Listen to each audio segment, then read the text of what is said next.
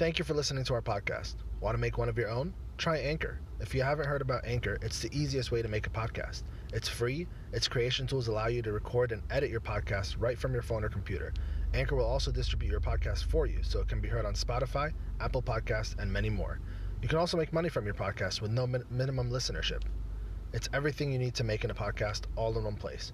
Download the free Anchor app or go to anchor.fm to get started today.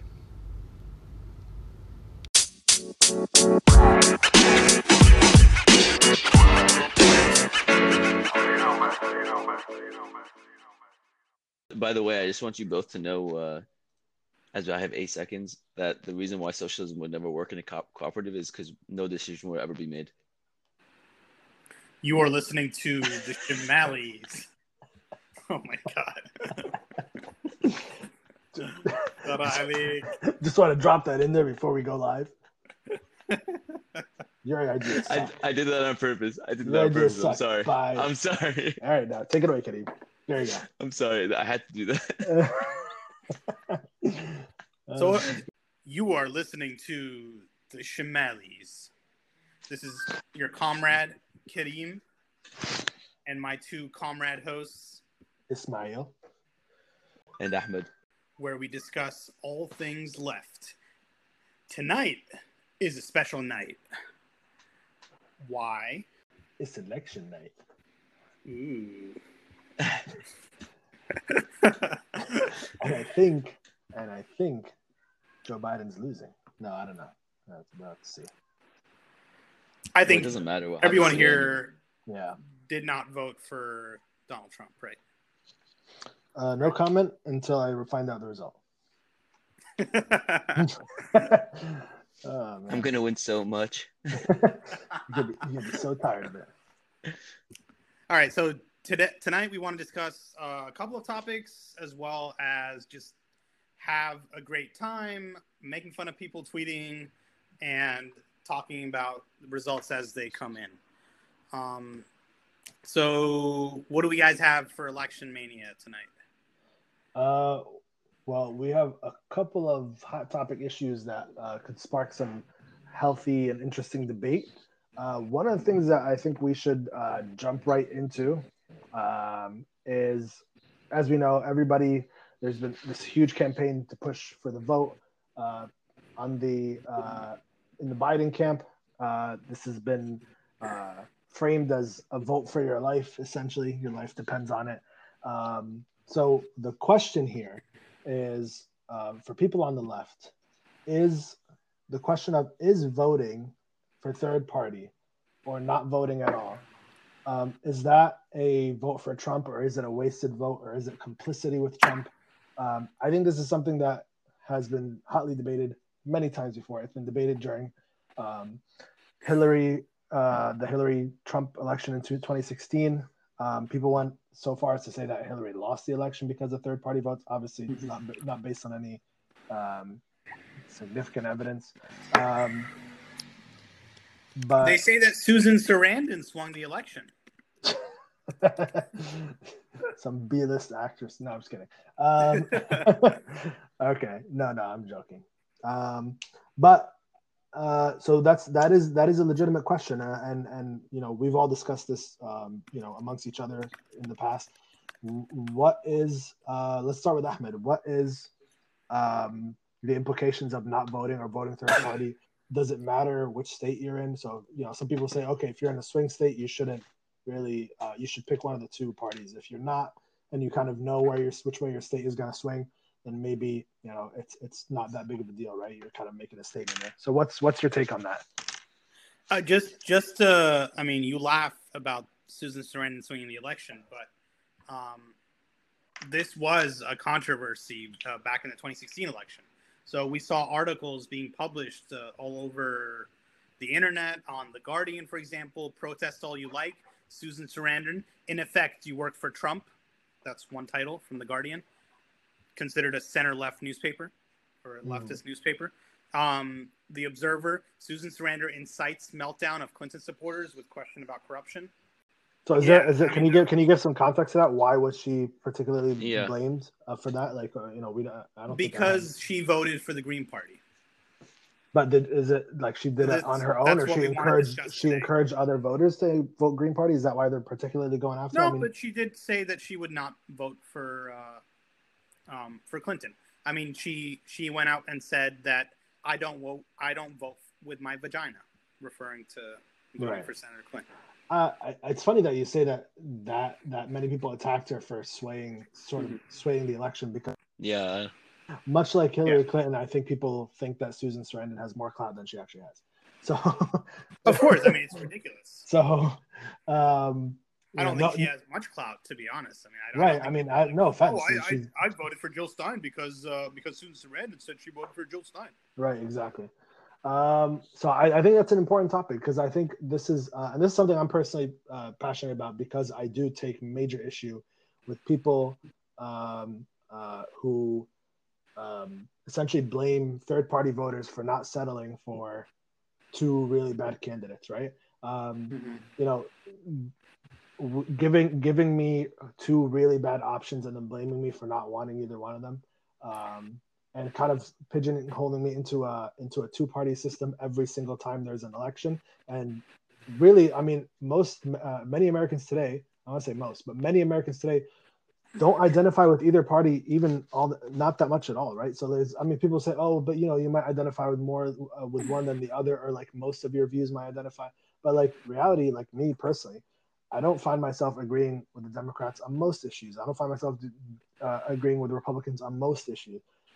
So they're not really my party at all. And the assumption that somehow that the Democratic Party is in your best interest as an individual or as your community, and that you should vote for them and stop being so stubborn or, self-centered or any of that, I think is feeding into this two-party system in which two very powerful parties who don't actually serve the interests of the public can stay in power.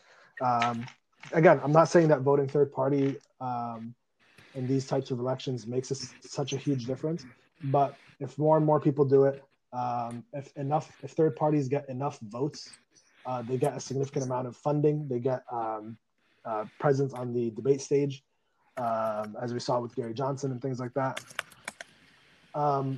So there is some effect. And again, if the establishment politicians see that people are not voting for them despite what's at stake, I think they will be, I'm not very optimistic about it, but they might be swayed to, like, at least to some degree, move to the left in the direction of where the electorate is kind of expressing their opinions. I'm not very optimistic that that's the case, and that was very honestly for me. The choice between the two candidates back in 2016 was: would you like Brussels sprouts or would you like celery? To me, they're both disgusting vegetables, and I hate them both equally. So exactly, but that's really what it is. Like you're given two really bad options. Now, with all that being said, I do understand the precedent here, in the sense that Donald Trump is as bad as most American presidents are and can be. Donald Trump is an anomaly in certain ways. And I think that if you do, I don't think that I would find it problematic that certain people who really might not want to vote for Biden feel the need to do so, because of the fact that Trump is pretty much out of control. Even to my own surprise, even though I had a feeling Trump would want to do a lot of crazy things, and a lot of the stuff that he's done kind of was beyond what I had expected him to do. Not because I didn't think he wasn't capable of it as an individual, but because I actually thought that the establishment or that the institutions of our country would not allow a lot of these things to happen, either because of checks and balances and so on. But he's not doing this alone. I mean, he is doing this with the checks and balances. Right. I think I underestimated how much how terrible the Republicans are. How much they would fall in line with them, right? Like very much so. But the thing about that, Ismail, is that he's doing everything the Republicans. Yeah, but I mean, Trump does not have an ideology. I mean, Trump he doesn't. But I think that's also part of the problem, is that he really could care less about anything. So he just kind of, from his rhetoric to the way he passes certain executive orders to the way He is very callous about. I mean, even something. I mean, we talk about the pandemic. I mean, they have literally just thrown their arms up and are just like, what? Let it be, right? They literally could care less about any public opinion whatsoever. If their own base is dying from the pandemic, from coronavirus, they wouldn't make them flinch, right? So that all being said, I just want to point out that despite my view on third party voting, I did vote third party in 2016. In general, I don't believe that that's a wasted vote, and I don't think that's a vote for Trump. And I strongly detest the idea that a vote for a third party is a vote for Trump. And with all that being said, like I said, in this type of election, seeing what Trump has done, if people in swing states have decided to vote for Biden as a somewhat better temperament than what we have right now, even if it's slightly better, or even if it's just going to bring us back to the pre-Trump levels of our country, then I can understand that. But if you're not in a swing state and you want to go vote third party in a state that's overwhelmingly going to go for Biden, I say go 100% go and do it. Knock yourself out. I don't see any issue with that. And frankly, I don't see any issue if you did it in a swing state either. I'm just saying if you decided to go for Biden, I wouldn't find that to be necessarily problematic in this particular case, as bad as Biden might be. Okay, that's fine. Now, the reason why I disagree with that wholeheartedly is, and again, you have your right to do that. That's fine. But the reason why I disagree with it is because there are real issues that are on the ballot that, even though we can talk about broader context, broader ideology that maybe doesn't change much from party to party or candidate to candidate, there are other implications that happen within these votes that do have broad-ranging effects on people. Regardless of how you feel about these issues, hot-button topics like abortion, gay rights, women's rights, I mean, those are things that will change if a party is elected or not. So even though if we're talking about foreign policy, if we're talking about economic policy, sure, taxes can increase or decrease, but overall, everyone has similar ideas. If we're talking about foreign policy, similar ideas. But if you're talking about social issues, they're not so different. They're not so similar. If we're talking about like certain topics I'm talking about, so abortion, like I said, women's rights. I don't think a Muslim ban would have happened under a Democratic president. I mean, I know we've seen Obama himself ban Syrians. I know he's made things difficult for immigrants. He renewed the Patriot Act. That. Renewed the Patriot Act, exactly. I completely understand that. The but government there's to take away your it essentially allows privacy. them to arrest you without a warrant, right? Or without any due process. Sure. Again, that's something that every politician, every president, and every party would have done. But not every party and not every politician would have or would set out to reduce individual liberties. So I think that's kind of the thing that I'm kind of most concerned about, and not only just individual liberties. I think another option or another issue that will be changed by voting for one part or the other is the environmental policy. Again, completely understand that the Democratic platform does not go far enough. I think we probably all agree on that.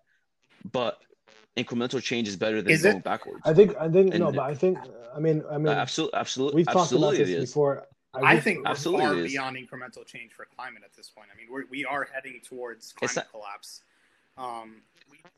It's not about whether or not we're heading towards climate collapse. I'm talking about having policy that goes towards. But what is this policy, though? Part of the issue is I question. It's either we try. Is I question whether the change is. But hold on. Part of the issue that I have with that is I question whether there is actual incremental change, or if we're just being sold the idea that it's incremental change. I mean, even if It's absolutely not 100% necessarily. I mean, incremental change. we look at Joe Biden's platform. He's essentially running on the platform of I'm going to bring things back to what it was right before Trump became president. So that's not incremental change. That's just bring it back to square one.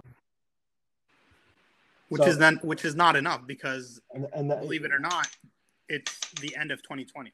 This is not 2008, right? This is not 2012. Well, I'm saying even 2016, right? Like when he left it at 2016, that's 4 years ago. All Biden is promising is I'm going to bring it back to that, which is right. Which but is the not, climate has declined. Yeah, and I'm saying it's bad enough that Trump was already president and he's made a major setbacks. Your platform shouldn't just be, oh, I'll bring it back to what it was. I mean, can you imagine if Obama ran on the platform of, I'm just going to bring the economy back to what it was before it crashed in 08 and 09?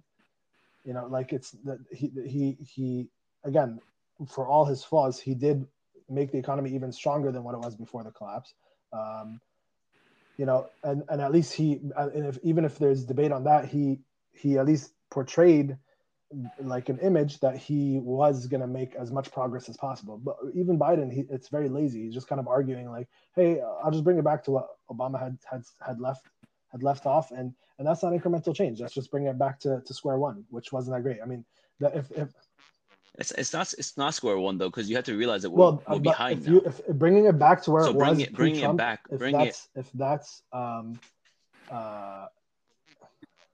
But what are you talking about? The thing that he's bringing back to square one is healthcare, and even with that, he's introducing a public option. So it's not square one; it's change.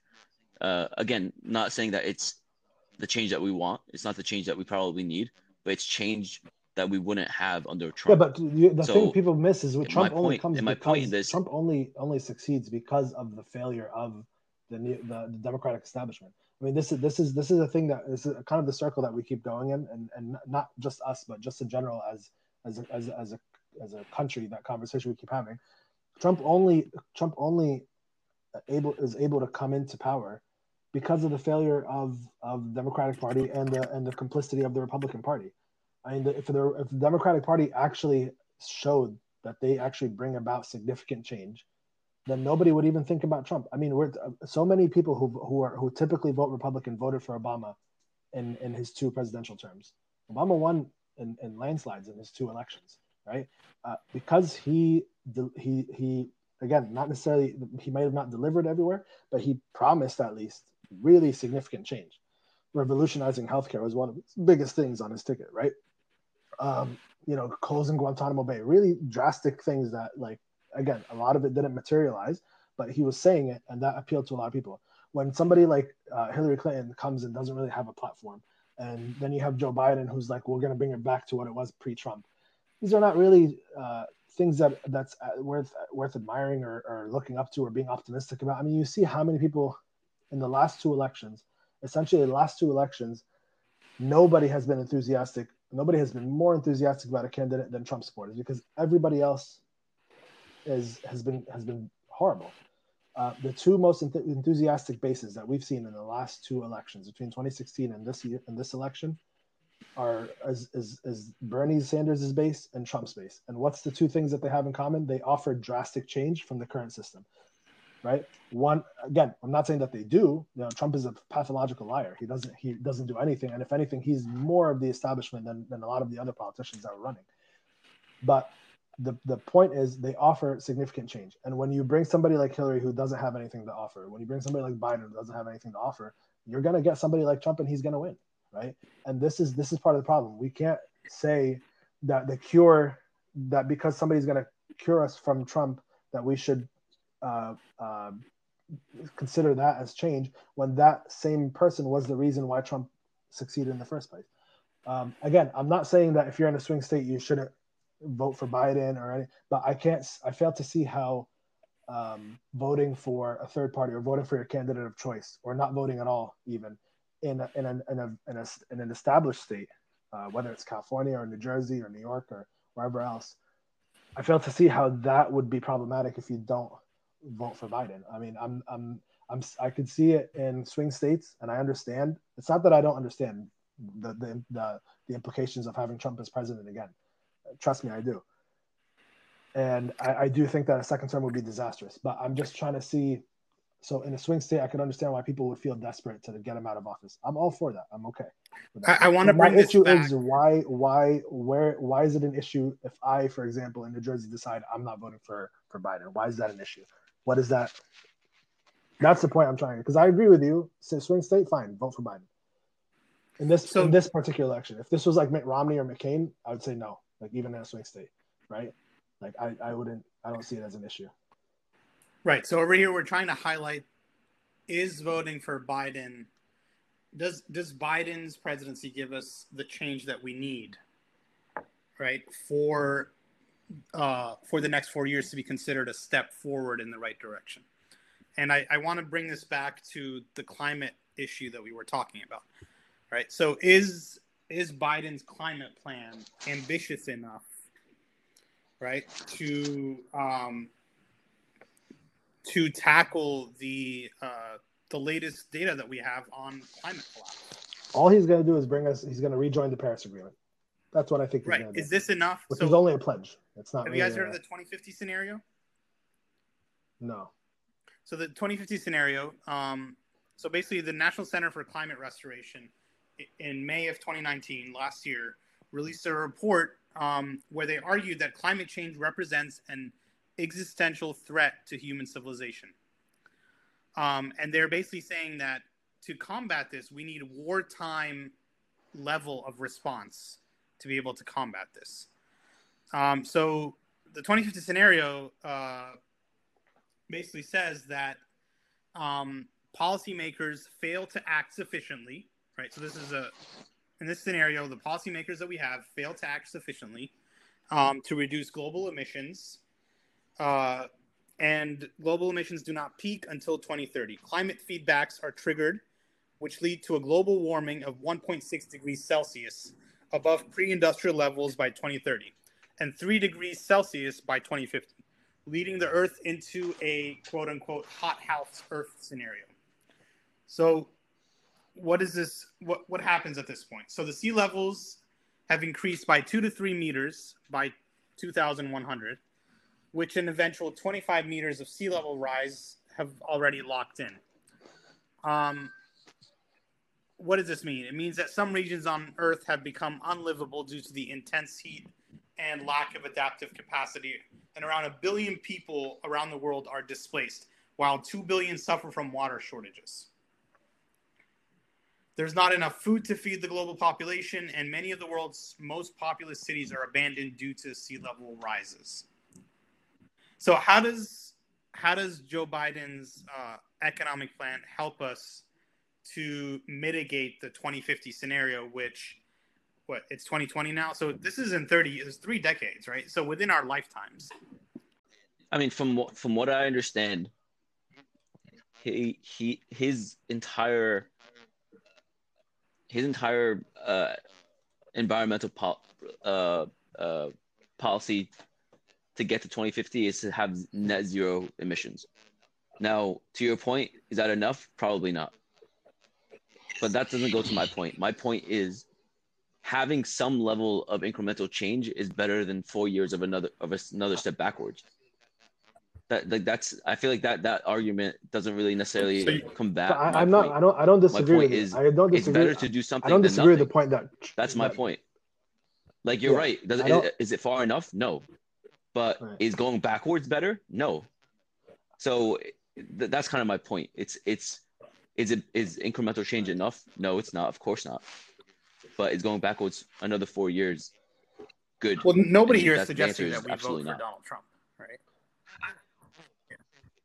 I know, but I'm just saying if we're talking about having is voting for a third party candidate worth it? And we're talking about existential crises here. We're not even talking just about humanity. We're talking about the way that our government works, the way that the outlook of our environment in the future, individual liberties. I mean, there's just a lot of things that I feel like. I mean, again, maybe this is just mass hysteria, and he really isn't going to do anything. But he can also become more emboldened and not care even more than he does now. So I mean, I don't know. There's like a give and take where I'm kind of like, well, maybe it doesn't matter that much because they're not that different. But at the same time, it's like, well, there are certain things that he's doing right now that will erode American establishment even further, where maybe the things that you want to get done after 4 years, another 4 years, is So a what pipe you're dream at saying that point. is vote for Biden, vote for Biden's incremental climate policy change, and then go out and protest and try and push the Biden administration to enact a more progressive or a more significant climate policy. Is that your position? I mean, that's I would say even stronger than protest. I don't know what's Like, necessarily I stronger mean, than protest other than riots, but I I mean, would say you something can a shut lot the stronger country than down protest economically, right? to So right. strikes, So mass I like agree worker with strikes. that. Yeah. yeah. It, exactly. Yeah. If it I needs agree to with be that. something And like that, then yes. But my point is get someone in there that will actually do Right. something So I think rather what than someone Ismail who was trying to says say there's is no the problem. Biden Because right now, climate policy is not enough, right? And I right. think you agree with that as well. So there needs to be something to be oh yeah, done about pushing whichever administration takes power next to make a more significant uh, change to policy towards climate change. And let me be clear here also that we're in a very crappy situation where this is the only step that we can probably accept, right? We're in a situation now where it is down to Biden or Trump, and we obviously don't want Trump. I think we can all agree that Biden is a better option, even if it's slightly better. Um, and if we're talking about climate change, I mean, Trump would regress that even more than what it's currently at.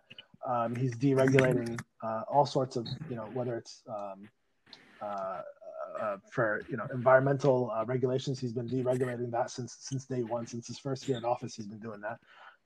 So we know that this we're I don't think this is more of a discussion of whether Biden should or shouldn't be president. I think we know that we can all agree that he should probably be president at this point. I think the only point I'm trying to raise here is that in areas where we can afford to cast a vote for somebody that's not Biden or Trump, um, it might be I would not hesitate to do that, because again, you want to show the electorate as well as the establishment that you do not in fact want Biden because of the fact that you actually like him, you picked him out of a necessity. And I think that it needs to be made clear through votes, and then through protests and through shutting down the economy. And I 100% agree with Ahmed that protests are not going to do anything. Peaceful protest accomplishes way less than we think it does. It's not as effective as we think it is, and there needs to be a lot more action beyond peaceful protest. Peaceful protest is the wet dream of despots and establishments, as a way they convince us that this is a way to get things done. And I mean, it's peaceful protest. If you're not doing anything to disrupt the order, if you're not doing anything to disrupt the economy, why should they change? Okay, good. You marched in Manhattan for a few hours, and you stood in front of the CNN building and said, free whatever Palestine and free whatever, and end climate change or whatever, all that. Like nobody's gonna change your narrative. CNN's not gonna change your narrative. The government is not gonna change your narrative. You can march down to the White House or Capitol building.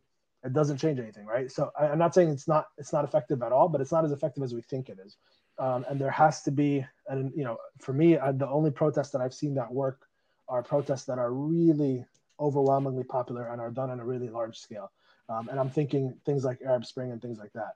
And even Arab Spring, you can make a case that significantly disrupted order and disrupted the economy. It wasn't just strictly peaceful protests that really changed things.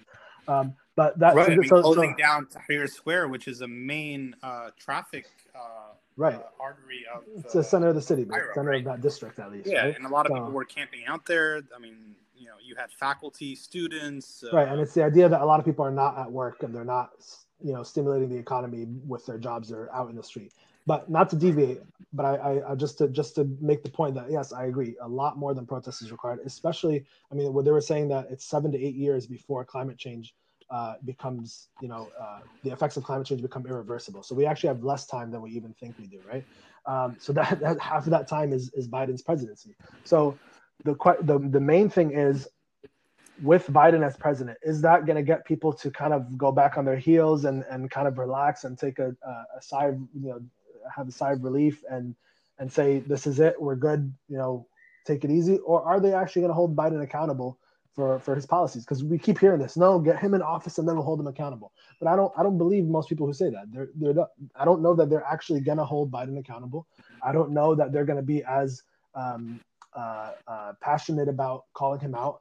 And I already hear the excuses now, and mark my words, when you hear it during Biden's presidency, if he becomes president, you will hear this excuse from people: don't be so hard on him, because then a Republican will come and take his place if he becomes overwhelmingly unpopular because people are trashing him all the time. That's what you're going to hear. This is what people They're are already calling him a socialist. I mean, my point is, like, people will tell you don't. But that's what people will tell you. This is what people, neoliberals. I already hear. I've heard it before. I don't think so, man. No, Smile's right. I mean, a lot of I people think- are on Twitter and in the media are basically saying, "Oh yeah, don't talk about the Hunter Biden." I literally had somebody. I have again. Issue. This is more anecdotal. It's a non-issue though. That's a non-issue. I mean, the But Hunter Biden issue is a joke. I mean, my bigger point is, I've that's a literally seen people. non-issue. Again, I'm not saying this is the majority. I'm not saying this is there's based on statistical evidence, but I'm saying this is an excuse that you'll hear people say. I've had somebody on a Facebook friend who, and he posted this last election. He posted again this election, and he says, "Oh, our goal is to get Donald Trump out of office. So I believe that everybody should hold their criticism of Hillary or Biden, depending on which year he posted this, of Hillary or Biden until after November 3rd. So on November 4th, you could start criticizing said Hillary or Biden," which is a really dumb way to look at things, right? Oh no, you're gonna. You have all these. We know you have all these issues, but don't say anything until the day after he gets in office or she gets in office.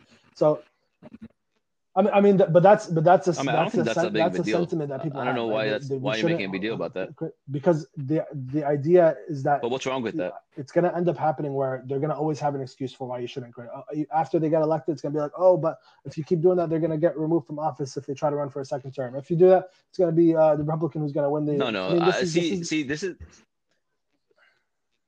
but this is the thing though, because we bash Democrats when they don't stand together, but when they say, hey, let's stand together, we bash them again. There has to be some level of they only stand together when it's against the interest you can't have it where they should be standing together here that actually benefits their constituents. The Democrats. I mean, we just talked about Joe Biden being better for the constituents than not. So I mean, that's in the benefit of the constituency. I mean, my point is we ask the Democrats to be more like Republicans. That is a Republican move. That is a Republican move. Basically saying don't say anything bad about our guy is a Republican thing. 100%. You don't hear any Democrats say anything bad except Mitt Romney, and even that is very soft and subtle. The only other guy was John McCain, and he passed away. So that's a Republican move. So when they start doing Republican moves and people start bashing them, I mean this could just be an issue of the electorate, of each party's electorate. Democrats have usually more educated, smarter people, and the Republicans don't. So it's easier to get in line with a Republican talking point than it is a Democratic talking point. I mean, there are a lot of things that influence this. But my point, I guess, sorry to interrupt, but my point was to kind of say, like, that is a Republican thing, a very Republican thing, to say don't bash my guy until we win, and then we can figure it out. That's very Republican, and I don't think there's anything wrong with that personally in a political landscape. If you're talking about it on like an individual level, of course, discuss that. But I guess my point is, like, if you're talking about it so that you make the other side job easier. I don't know if that's necessarily the best strategy. It ends up I don't know. That's my opinion on it. In perpetuity, right? So like it's gonna be, the problem with this mentality is that you end up being in a situation where it's never a right time to criticize your candidate. even after they become president, when they're running for re-election. Yeah, I mean, they said that during the primary, remember? Which is right. like the primary is like the correct time to be Right, and so highlighting the differences in policy. that's my issue with it. If it was just about, oh, hold off your criticism until we beat this guy, fine, I can get with that. But if it's going to end up being into his presidency, and it's going to be into his re-election if he decides to run for re-election. If it's not for his re-election, it's going to pour into whoever's trying to take his spot, right? So there's this sentiment that essentially the candidate should not be criticized. And again, with Hillary, it was even taken to the next level where if you do criticize her, it's because you're sexist, right? So this is kind of the tactics that are deployed by passionate, enthusiastic supporters of the Democratic Party to basically stifle any legitimate criticism from the left about the horrible policies that they implement.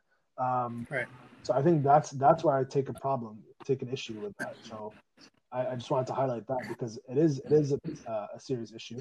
I do think that there will be, if Biden wins tonight or whenever he wins, if he wins, that there are going to be a lot of Democratic supporters who are going to tell you, even after the election, oh, this is not the time for it. We need to heal as a country. That's what we need to heal.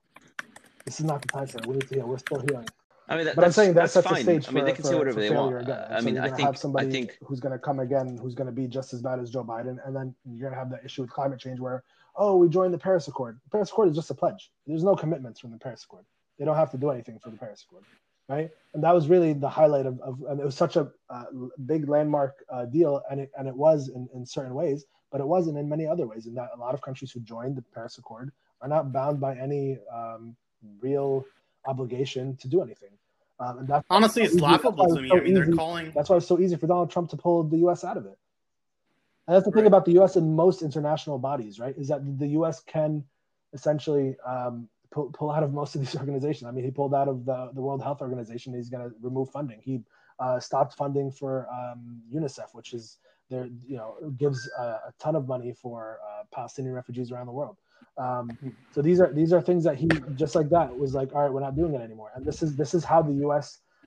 Portrays this image that they're actually doing something, but they're also one of the only countries who always has a caveat of having the option of pulling out and not participating whenever they want. A lot of the other countries don't have that same option for a lot of these bodies that they're involved in, especially UN related bodies. The U.S. basically strong arms the UN into giving them the caveat of doing whatever they want, leaving whenever they want, stopping funding whenever they want, that other countries don't have the similar option to do. And so what does that do? It allows the U.S. to portray the image of being a savior of the world while not actually making any significant commitments, and can pull out of commitments whenever they want. To add to what Ismail was saying about the Paris Accords, so, the media is describing, and the Democrats are describing Biden's climate policy as the Green Revolution, right? Biden's Green Revolution. But it's laughable because, several of Biden's informal advisors on energy policy are veterans of the Obama administration. And these advisors were part of the group that embraced fossil fuel development and pushed fracking. So a number of these individuals oversaw the BP oil spill that happened during the Obama administration, the violent repression of the Dakota Access Pipeline protests, and many of them have went on to work for oil and gas companies or law firms that work with the energy industry after they left the administration. So you have a number of figures. For example, Heather, I'm not sure how to pronounce her last name, Zeichel. So she's one of the informal advisors for the Biden team on climate. And during her tenure, she worked closely with industry executives to streamline federal regulations on fracking. She's met more than 20 times with industry groups and lobbyists in 2012. Immediately after leaving the Obama White House, she joined the fossil fuel industry, and accepted a lucrative position on the board of Cheniere, one of the largest natural gas companies in the country. We have Jason Bordoff, who served as the climate advisor to the National Security Council.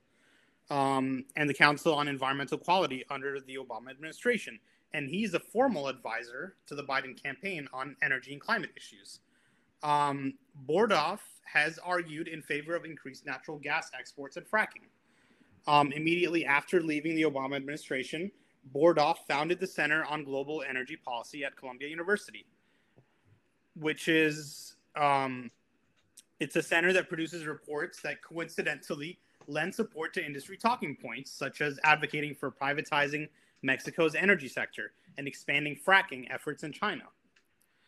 Bordoff also argued in favor of lifting the ban on crude oil exports in the U.S., a paper that has been widely cited by the oil and gas industry as well as Republican legislators. And then, more on his institute that he founded, the Center on Global Energy Policy. Huge oil gas companies, including BP, Cheniere, ExxonMobil, and Chevron, have opened their checkbooks to support CGEP's research, which Bordoff, quote unquote, says draws out all arguments on both sides. Sorry, he doesn't say that, but it draws out all arguments on both sides of the environmental debate.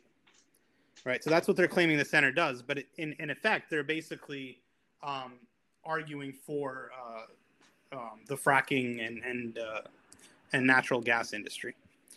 We have another figure, Ernest Moniz, who's Obama's Secretary of Energy. He also joined the Biden team as an informal advisor. He was a vocal advocate for fracking and the natural gas industry. His speeches are recorded. You can look this up on the internet.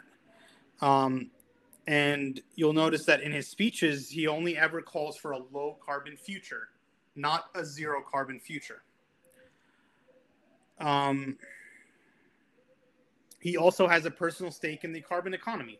So Moniz currently sits on the board of Southern Company, the Atlanta-based natural gas utility, and he's called its CEO, Tom Fanning, a quote-unquote industry leader. So, yeah, I mean, the Biden team says that they are for taking us back into the Paris Accords, but what does that really mean when most of his energy advisors on the campaign are basically people that are in bed with the fracking and natural gas and oil industry?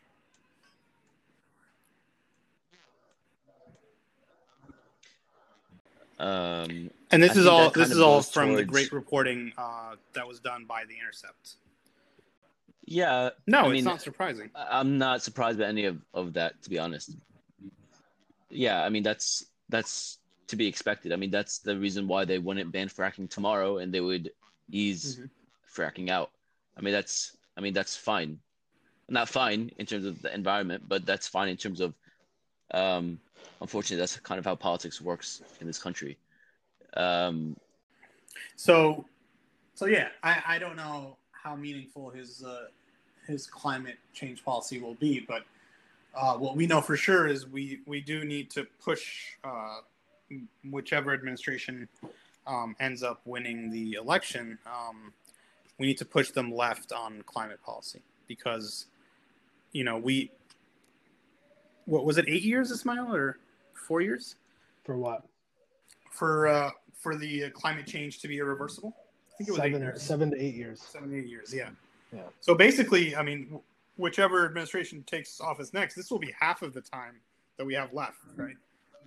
I mean, let's be honest. That 7 to 8 years is wrong. Climate change is already irreversible.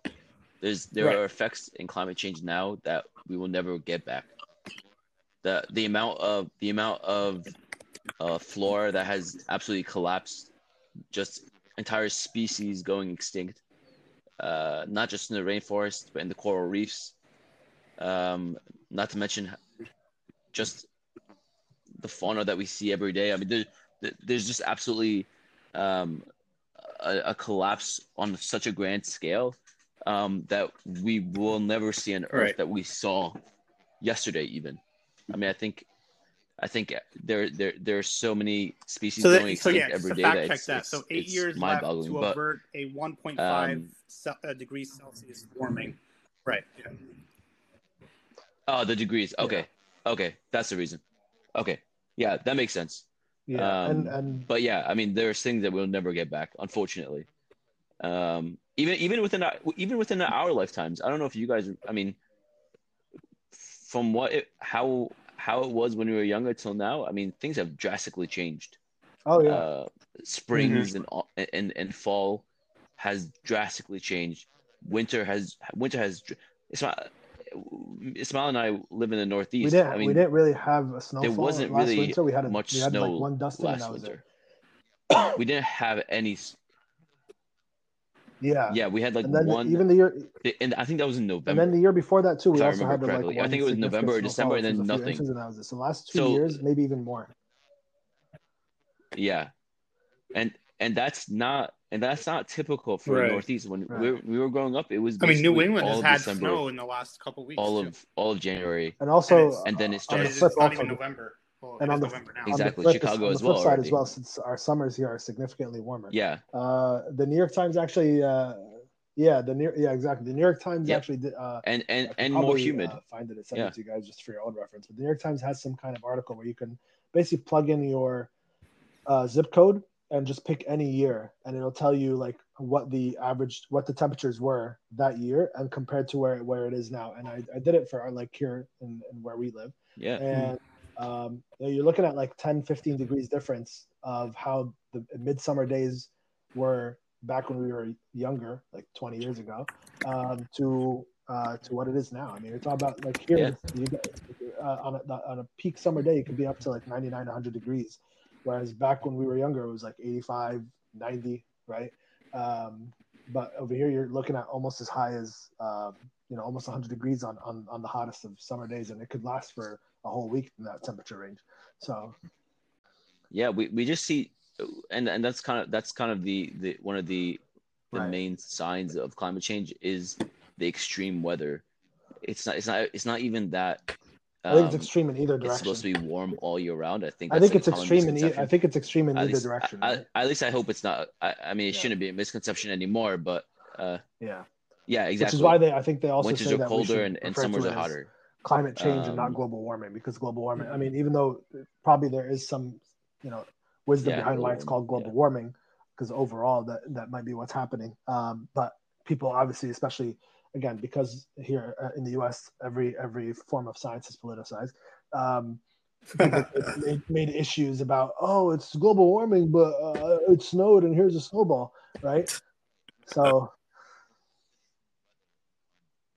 Right. right, I mean, and that's the difference so they between basically like, okay, climate weather change, and right? The climate. climate I is mean, changing. that's like No, should we so start we're getting into the staring American at education we're system now? staring at climate collapse, right? We're staring at the possible extinction of the human race, right?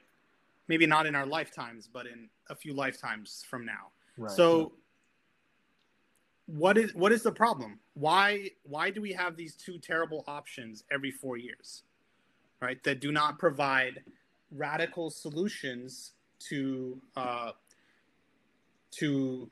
tackle climate, to tackle the issues that are faced by the American working class and the American public. I mean, I think we know that. I think we know the reasons. I mean, having a purely market-based solution is not the answer. I mean, I think that's something that's becoming more and more apparent as we go along. There needs to be But we're not even discussing. I mean, there are no government solutions at this point. We're intervention not and even government discussing market guidance. solutions. We're Um, talking about, we've all been I mean, there taught are in school that solutions. America is a democracy, right? There But are absolutely solutions. we're seeing that the majority of Americans want socialized healthcare. The majority of Americans want some action on climate, right? But we are not seeing this translated into policy. So what is the problem with, is the U.S. a democracy or is it not a democracy? Why is my vote not being heard, right? So we have a recent study by Princeton University's professor Martin Gillens and Northwestern University professor Benjamin Page. And basically what they found was this. Through a multivariate analysis, economic elites, they found that economic elites and organized groups representing business interests have substantial independent impacts on U.S. government policy, while average citizens and mass-based interest groups have little to no independent influence on policy. What does this mean? In English, basically, it means that the wealthy are the ones that are moving public policy in the U.S., while the average American has little to no power. Right? Why is this the case? Why did the last two elections, right? Basically every election since sorry, not every election, but every Republican who has won an election since 2000, right? Since the start of this century, has won the Electoral College, but not the popular vote. Right? So what is happening here? Are we a democracy or are we not a democracy?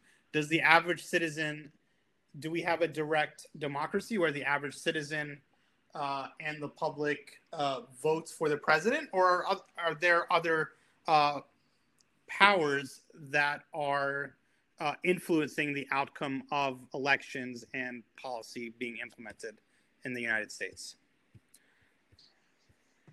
So I'd like both of you guys to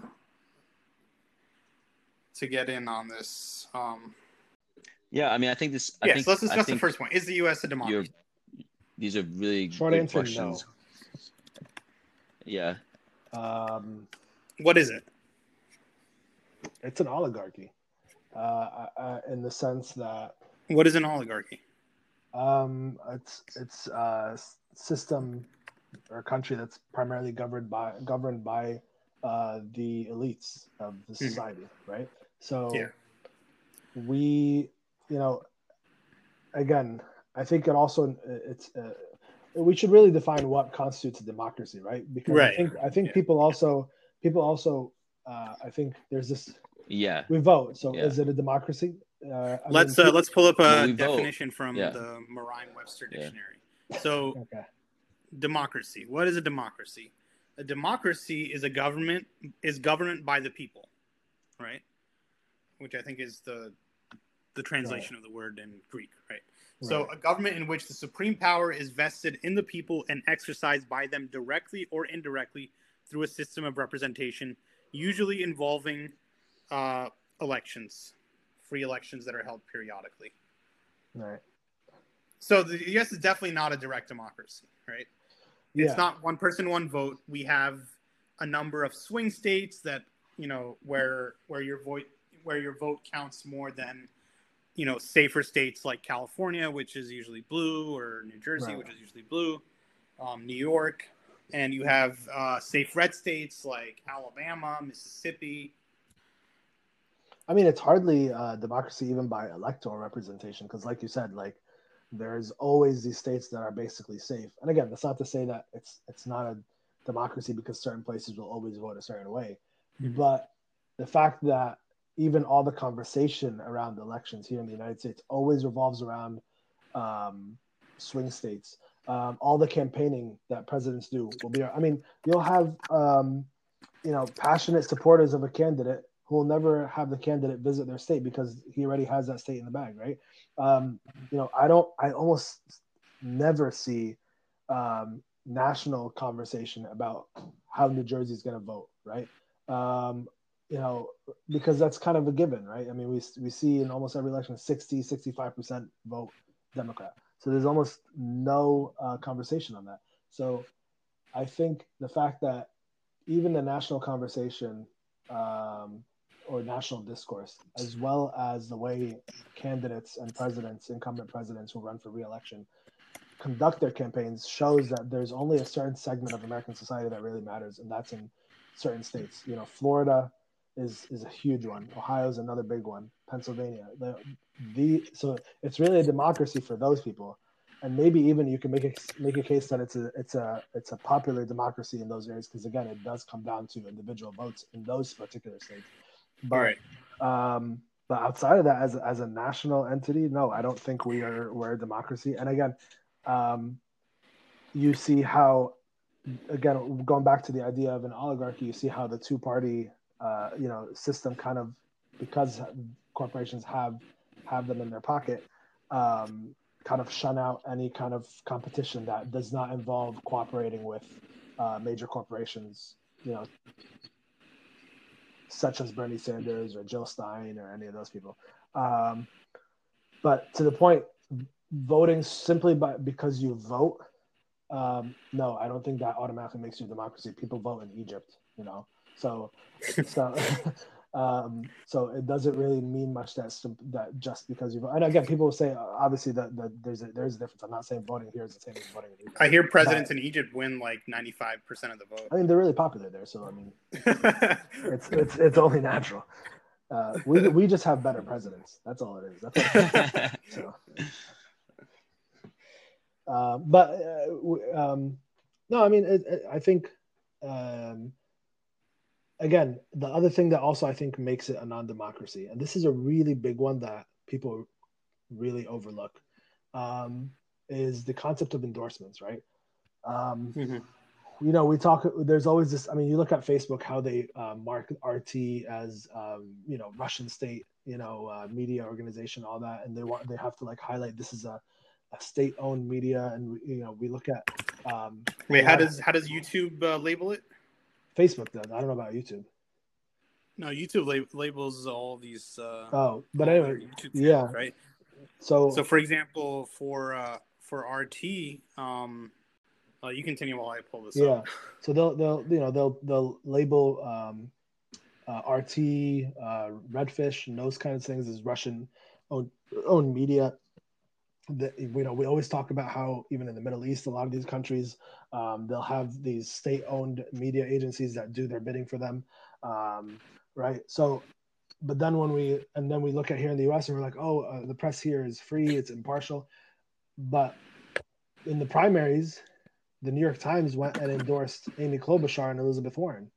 So, how am I supposed to expect the New York Times to give an impartial coverage of any of the other candidates that are not Elizabeth Warren or Amy Klobuchar? And how am I also supposed to expect them to criticize, Amy Klobuchar and Elizabeth Warren? One of the issues that I've consistently highlighted in many conversations when it comes to U.S. politics is we do a good job of rephrasing and restructuring the way we do things that pretty much dictators do overseas. So yeah, maybe the U.S. government doesn't own the New York Times, but we set a precedent that media organizations have to endorse somebody. So that's in a way setting the narrative. If you're endorsing a candidate, you're setting the narrative. You're basically going to say, okay, I just endorsed this candidate, so now from now on until the election, I'm not going to say anything bad about this candidate, and I'm just going to crap on anybody who's running against him or her. That's kind of akin to state-owned media. Right. So these are all things that really need to be highlighted as anti-democratic, and just because we frame it a certain way. And we've seen it throughout the Democratic primary election. The entire time, the mainstream media was pushing Joe Biden and Elizabeth Warren over Bernie Sanders. Right. So Bernie Sanders got very few positive coverage in the press. And on the other hand, there was glowing coverage of Elizabeth Warren, right? So, yeah, I mean, the media definitely has a huge role to play in popular sentiment.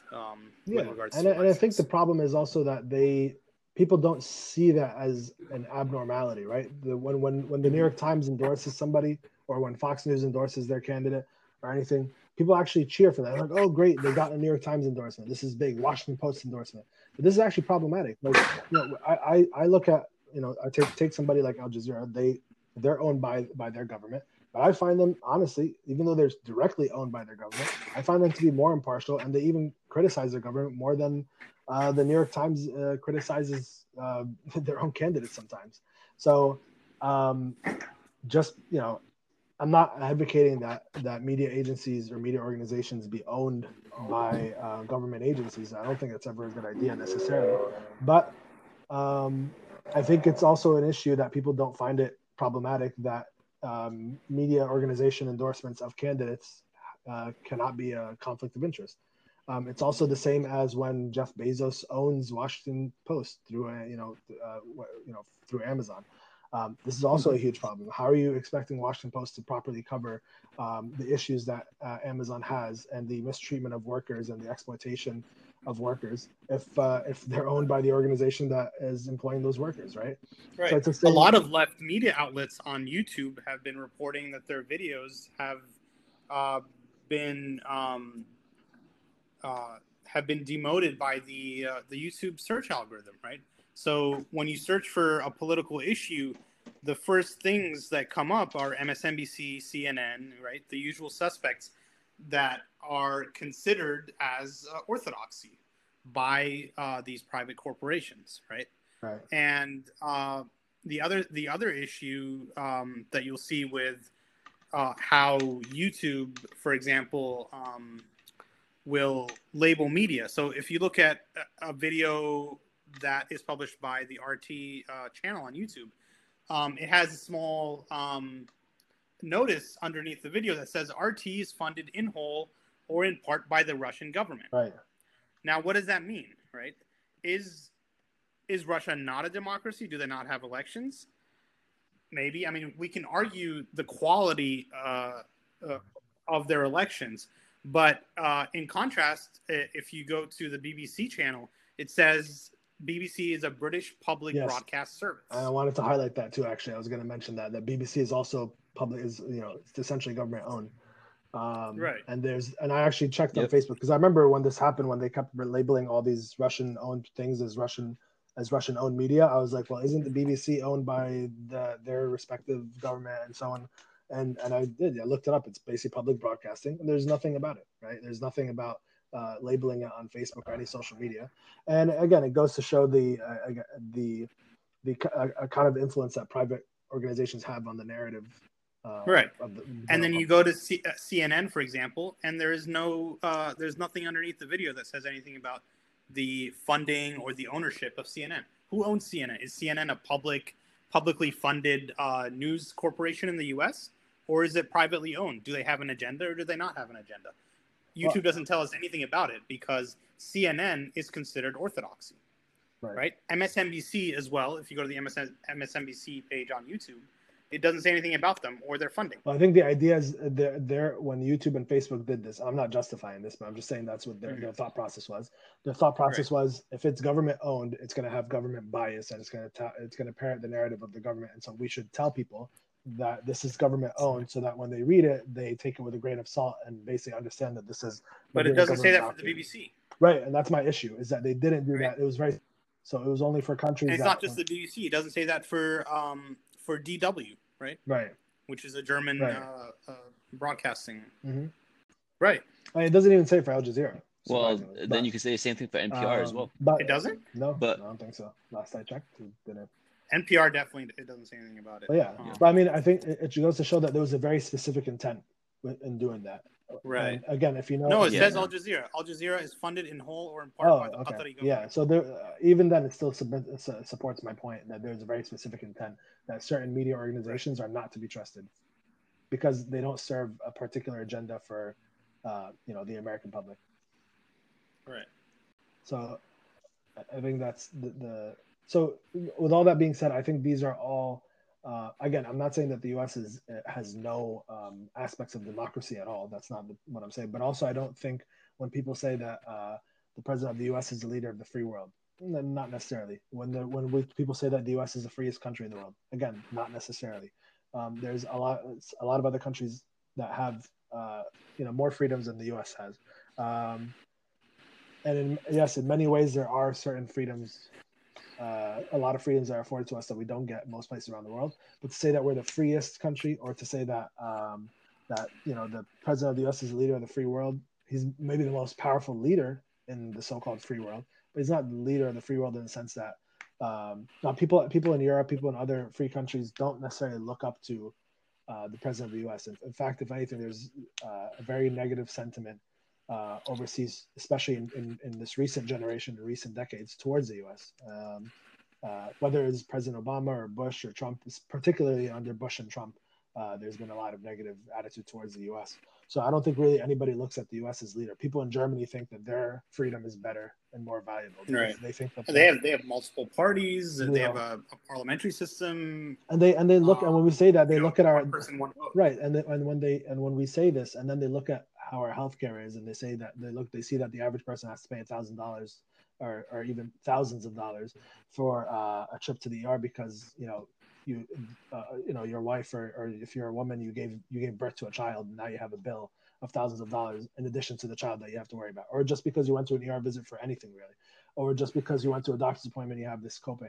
They laugh at these. They say, "Oh, you're the freest country in the world." Again, and this is also another concept that I want to challenge is the idea that we have basically unlimited freedom. Yes, we have certain freedoms. We can speak our minds for the most part. We can write whatever we want. We have the right to assembly, right to protest, right to bear arms, all these things, however valuable or however much that means.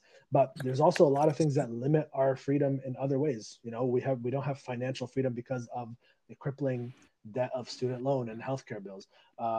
We don't have a lot of social liberties per se, right? Even again, when it comes to limitations on abortion or gay rights or things like that, not all the states, again, a lot of these things are state by state, and not all the states agree. And so some states have stronger restrictions on these. And so, between educational access for those who can't afford it. So we don't have freedom of education because there's a lot of places who don't have access to good education. Everybody would say, oh, public school is free everywhere. But yeah, public school is free, but also if you live in a bad neighborhood, your public school quality is not going to be that great. You don't get funding. So these are all things that limit our freedoms. And again, this is the art that the U.S. has refined in basically portraying things to be democratic or an aspect of freedom, when in reality it's just done in a much more polished way. Again, dictators could care less about their image, right? They're dictators. They have absolute control. So they don't care if they throw you in prison for saying something wrong, and then you say this is not a free country. It would be like, oh, okay, cool. What are you going to do about it? Come here and I'll show you what I can do about it, right? So but in the US, because they portray themselves as a free country and a land of opportunity and all that, they have to kind of, finesse the way that they limit certain types of speech, limit certain types of access to education, limit certain types of financial freedom. And they have to kind of operate a system where people think they're free, but in reality are not, because they're shackled by huge debts and medical issues, and living in neighborhoods where education is not easily and readily accessible, food deserts where healthy food is not available or it's not affordable. Again, people in Germany and France and UK and all these places, they look and they laugh when we say we're a free country and we're the leader of the free world, because they don't have to pay a penny for their healthcare visits. They don't have student debt, and their education quality is not significantly worse than ours because they have because they didn't pay for it. This is again a misconception that people have to wait forever for an appointment.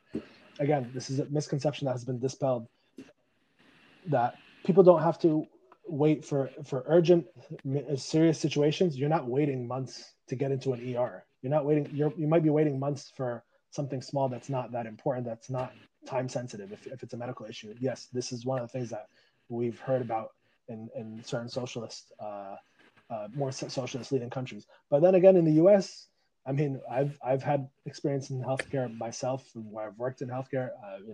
My wife works in healthcare. We know a lot of people around us that work in healthcare, and they'll tell you patients will wait 2-3 months to get an appointment. And this is under a capitalist society, right? Because their schedules are so booked.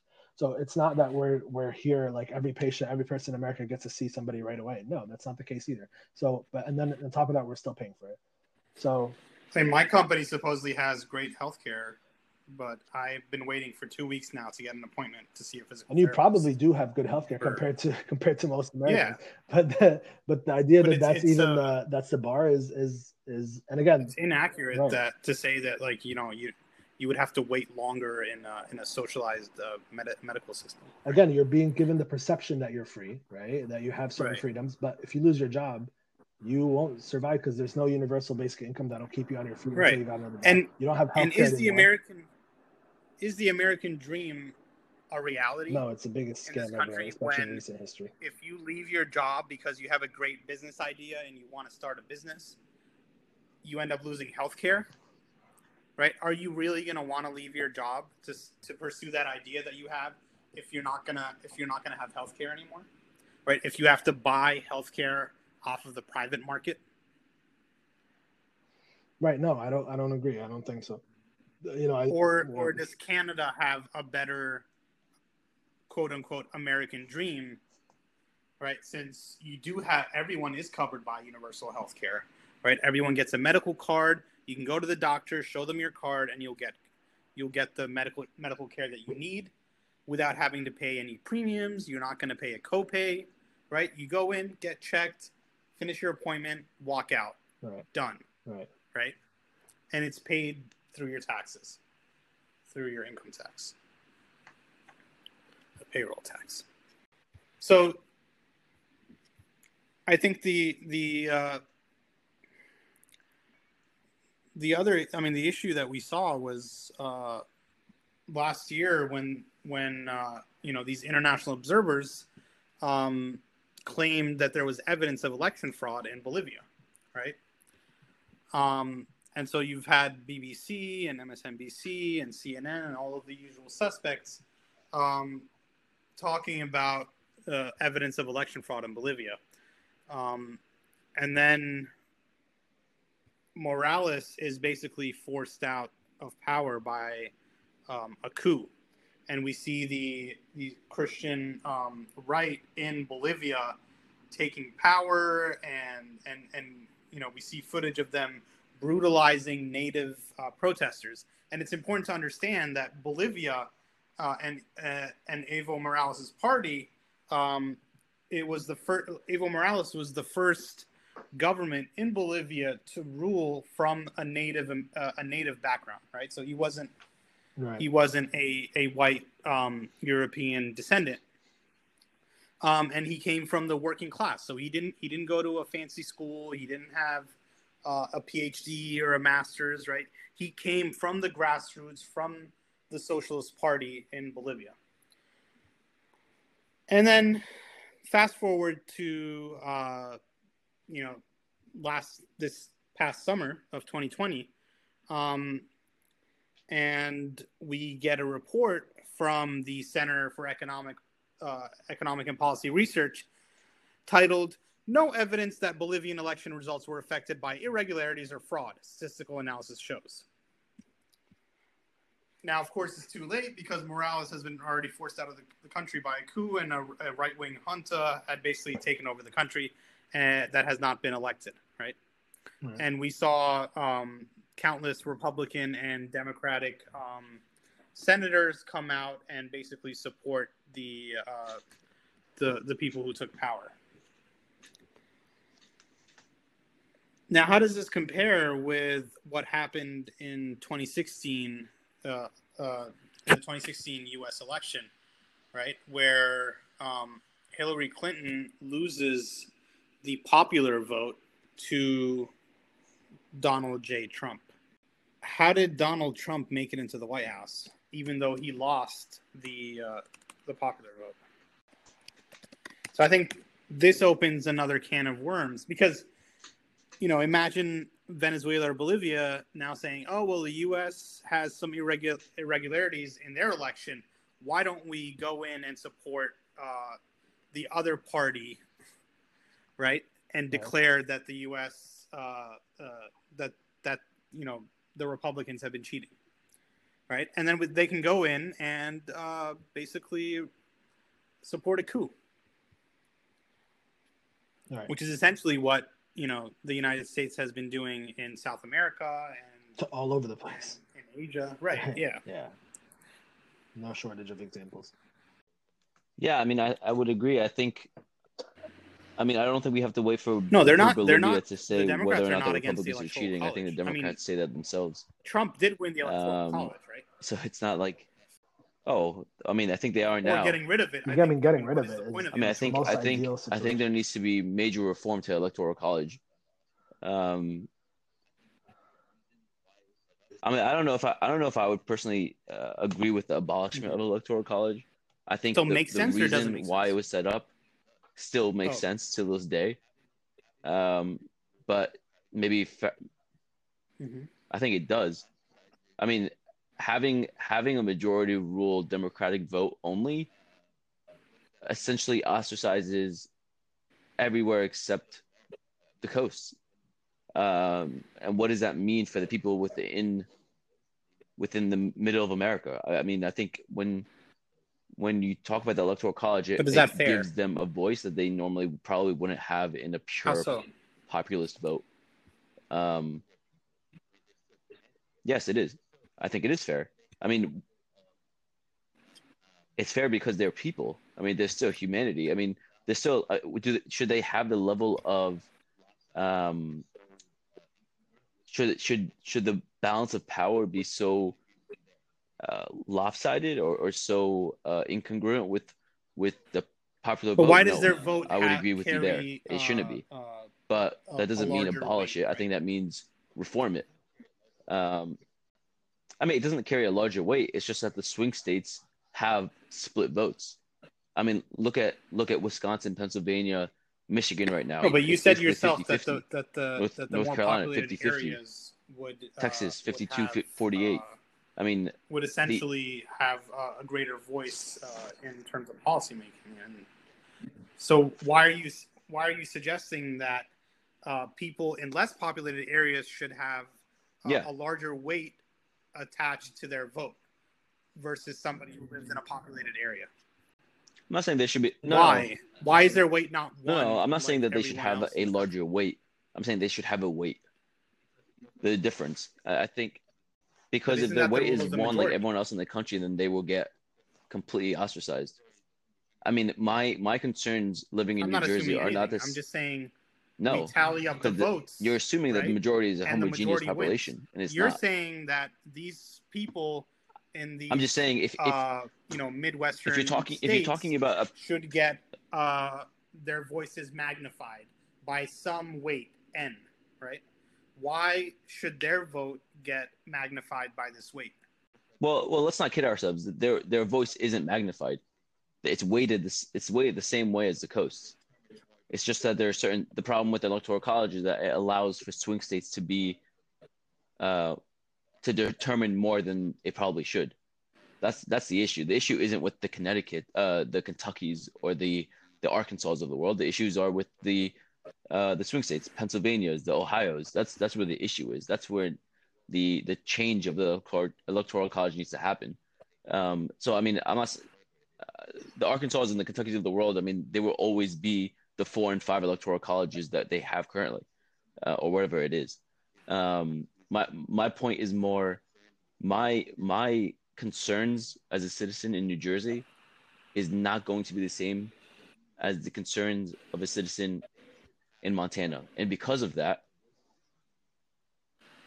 I believe that they should have a voice. And if that voice needs to be kind of given in a different way than just one vote, I think it should be given in a different way than just one vote, because at the end of the day, the coasts will say, hey, we want this, this, and this, and Montana doesn't need any of that. Yeah. Arkansas doesn't need any of that. Kentucky doesn't need any of that. So that's kind of why I understand the electoral let's explain to our listeners. I'm not saying the way it is more right at the moment, but I'm saying I understand the reason for it. Each state legislature has the authority to decide how the electors who meet after the election, which is the electoral college, will be chosen. So there's no built-in guarantee of having a popular vote for electors, and many states in the country's early decades did not use popular elections. The state legislature alone chooses electors. So this has evolved in the direction of having popular votes in each state, right? So that's the popular vote that we all vote on November 3rd. It has also evolved in the direction of having the state allocate electors on a winner-takes-all basis, which is also not in the Constitution. States can decide to apportion electors by district, as Nebraska and Maine do, or proportionally in some other way. So the first step is the number of electoral votes that each state gets. The second step is how each state allocates these electoral votes. The third step Now, in most states, is that there is a popular election, right? And this year it'll be on November 3rd, which is today. It has already happened. After that, the popular election, the electors in each state will meet in the state capitol, assuming there are no disputes about who the electors are, and then these electors will pledge to a particular party and candidate. Those electors will cast their electoral votes in the state capitals, and those votes are then sent to Congress, and they're counted in January. And Congress will officially decide who the winner of the election is. But there's a caveat here. It's a little bit unclear who in Congress decides. The votes are counted at a joint session of Congress, and there's room for disagreement about who in Congress gets to decide if there are disputes about the legitimacy of slates of electors. Now, what happens if no candidate wins a majority of the electoral votes? Well, in that case, a plurality winner is not allowed, right? And the election will immediately revert to the House of Representatives. In the House, each state delegation as a whole gets one vote. So in that case, smaller states would have the same power as larger states. So that's basically how the Electoral College works. So now you were saying that you would want to reform the Electoral College such that smaller states would have a similar amount of power to larger states? Or were you talking about the populations of these states? No. I don't even think it necessarily has to be in the form of Electoral College. My point is that the essence of the Electoral College should be still taken into account no matter what happens after. If the Electoral College is abolished, the essence of it should still carry on. The fact that these other states that don't necessarily have the same concerns as the larger states with larger populations that will probably carry the president every time should have the concerns heard. And my point is that if a president is elected by the majority rule and by popular vote, the coasts and the large cities will benefit and the smaller rural areas will not. And my point is that should not happen. That's kind of my point. I don't really care if it's Electoral College. I don't care. My point is just that there should be a level of a safety for those people, regardless of how. But isn't that essentially a I don't care tyranny about I'm not wed to the Electoral College idea. My point is just the essence of the Electoral College. I mean, if the majority of people voted for a candidate, why do people from less populated states get to? Why is it a tyranny of a minority? Sway that. It's not that they're swaying it. It's just that we're not in a land where everyone has the same opportunities. So the same way that we look at demographics, we can look at areas of areas in the country. If you live in New York, if you live in California, if you live in New Jersey, if you live in Texas, you're going to have a lot more employment opportunities than if you live in Arkansas. If you live in Montana, if you live in other areas, you're going to have better education. If you're on the coast, you're going to have better education, healthcare. You're going to have better resources. So if it's already like that now, when they have a voice, imagine when they don't have a voice. I wouldn't even call it a voice now. I would say if they have some weight to punch and to pack. So if that's the case now, imagine if they didn't. It would be even more of a decrepit state. And my point is that I agree. It does cause some sort of dissonance, but my point isn't that the majority should be hurt over the minority, but there should still be a nod or a thought to the minority, because they're still citizens. I mean, it doesn't matter where they're living. They should have the right to the same level of education, the same level of right. But many of these things are decided by other things that people in the coast or in large cities. So this is like state funding for education, state funding from. Why would it be drastically cut? But state funding would be but state funding would be drastically cut if it was general Why would the population. coast get all the money? The coast would we're get, just talking about because voting the coast will get all the money because they're the ones tallying who the are vote voting. for the presidency. Well, and why tallying the vote why would for, I as a president? specific bills? But think about it logic, because think about it in a political sense. If I as the president know that if I win the coast, I win the presidency, why would I not give the coast everything they want? Which includes healthcare, which That's a includes good money, point. which includes literally everything they want. Why wouldn't I do that in a political sense? So, which I think would happen, which means that the rural areas are then becoming even more decrepit than they already are. So that's where I want a safety net for these areas, so that doesn't happen. If it has to be, listen, you get X amount per population, fine, whatever. That has to be an amendment. I mean, whatever the actual process is at that time, or whatever's agreed upon, that's fine. But my point is that this needs to be considered if the electoral college is abolished. In a political sense, because I think I agree with you. If you're talking about, no, it's just a population and everything stays the same. It's just a popular vote and everything stays the same. Okay, then I would say maybe that's fine. But everything won't stay the same. But we do have the politics, Senate to check the funds will go to the people who hold the power, and the people who hold the power on the coast. So each state is allocated two senators, and the Senate basically gets to give a yes or a no on bills that are being proposed from the House of Representatives, which is a proportional body of legislators. So I think, I don't know, from what I understand, the Electoral College is pretty much used for the presidential election, right? Can someone fact check me on this? No, you're right. That's basically what. So this should not affect, I guess, the policies and bills that are being passed per se. That's fair. That's a fair point. I think. Right, but the president is just one branch. But then I would question who the president is a president checked by the legislative branch and the judicial branch. Yeah, I mean, forgive me for not being. I mean, 2020 is the year on the checks and balances go right ahead. of the U.S. government. Go right ahead. In today's situation.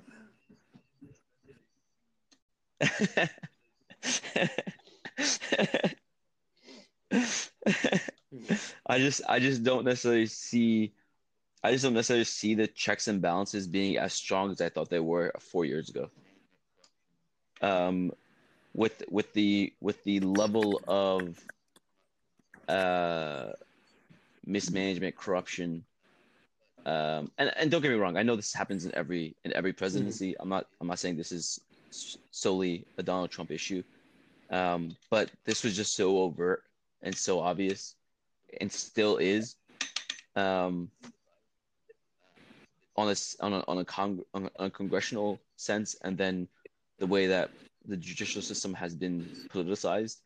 I'm just a bit cynical on what that actually looks like if a similar candidate were to run and got the popular vote on the coasts, that they would not just try to push all the budget and money towards things that the coasts need. I don't know. I guess I'm playing a bit of what ifs, and I probably shouldn't do that too much, but I guess that's just kind of my thought process in the Electoral College. I think. What do you guys think? I think we should start wrapping it up now. We're in on an hour and a half. Is there any final things you want to talk about? Just to give a quick update, since this is election night, we should probably talk about this a little bit. Yeah. According to the Associated Press, Joe Biden is up 223 to 174. Yeah, I mean, this is Associated Press has called the entire West Coast, Washington, Oregon, California, New Mexico, Colorado. 223. As of now, dang, it's a blowout. Have you seen California? Yeah, it's almost 70%, 68.1% for Biden. Yeah, that's not surprising at all. And this is also the state that kind of voted for Bernie, so they're pretty far left. So they're not going to vote for Donald Trump. By that. I don't know. it looks I'm like curious to things know are how much shaping of the way they these thought it would. Nevada ballots- looks like Pennsylvania, it's only Michigan, 3% Wisconsin. reporting. Yeah, but But Biden has a significant lead right now. I'm curious to see how the Arizona, uncounted votes leading. that were submitted early would affect any of these states where Trump is supposedly leading. That there's still a good chance they'll flip. You mean? Oh, they Yeah. they all will. That's kind of the issue now. Right. Yeah, And- especially depending on where in which counties it is. Right now, I'm looking at Wisconsin, and the Milwaukee area Oh, only wow, has yeah, about that's 50% true. of their ballots in, or at least Yeah. counted. Which could be an extra. So do you think 100, Trump is now going to flip and be like, 150, "Oh no, we depending should on how it shapes out, wait which would until"? I mean, shape it. I think he's already tweeting about it. Has he? I checked his Twitter. He hasn't really tweeted anything. It Yeah, he didn't tweet anything. At least not since I last checked. Yeah, that's all he tweeted. He said like we're doing really well, but is he? Maybe- I checked it too. Yeah. I think he damn. just said thank you for the support or something like that. Oh, he said, and he also said, Yeah, we're making a big statement. Oh, tonight. he just A big did. win." We are big, but they were trying to he's been steal the leading up election, to but it. never He let them said do it. that Votes if cannot the be votes are not cast after counted the by polls are today, then closed. the Democrats are rigging the election. I mean, he's I been was saying making it a for the past statement. week. Yeah, I mean, of course he's gonna do. I mean, did we? I don't think I expected anything short of that. Wow.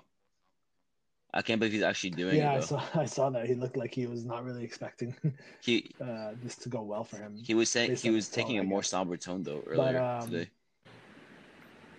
Yeah, I think COVID basically got him. yeah, he definitely would have won the election without if he had handled COVID better. I mean, he could still win. I'm not saying he lost. I mean, Arizona's still too close to. I'm actually to be surprised close. I that think Joe Arizona Biden could flip. Yeah, I mean, it I'm looks like he surprised that might Joe still Biden pull has it as out. many electoral votes as he does. To be honest, yes, Philly and Pittsburgh also haven't been counted yet. I mean, the thing is, right now, Philly is Wow, still Pennsylvania in play, is leaning Trump. which means that's Again, another a lot that's of- another 200, All right, Pittsburgh 500,000 votes. depending Pittsburgh on how and it Philly goes. really haven't reported much yet. Allegheny is still Yeah, and those Still are in huge play. swinging factors. Yeah, Yeah, Philly's just 50% and Pittsburgh is just 30%. Which is another 300, 400,000, which I mean this is kind of going towards his the whole plan to begin with, that all these states were going to be I didn't in expect play, this many states to be for called days. tonight. So like the West Coast, yeah. we'll see what's going to happen now. Arizona has not been called yet. We're still waiting on Nevada, Texas, Georgia, North Carolina, Pennsylvania, Michigan, Wisconsin, Alaska. We don't have any results from Alaska yet. Did the polls close in Alaska?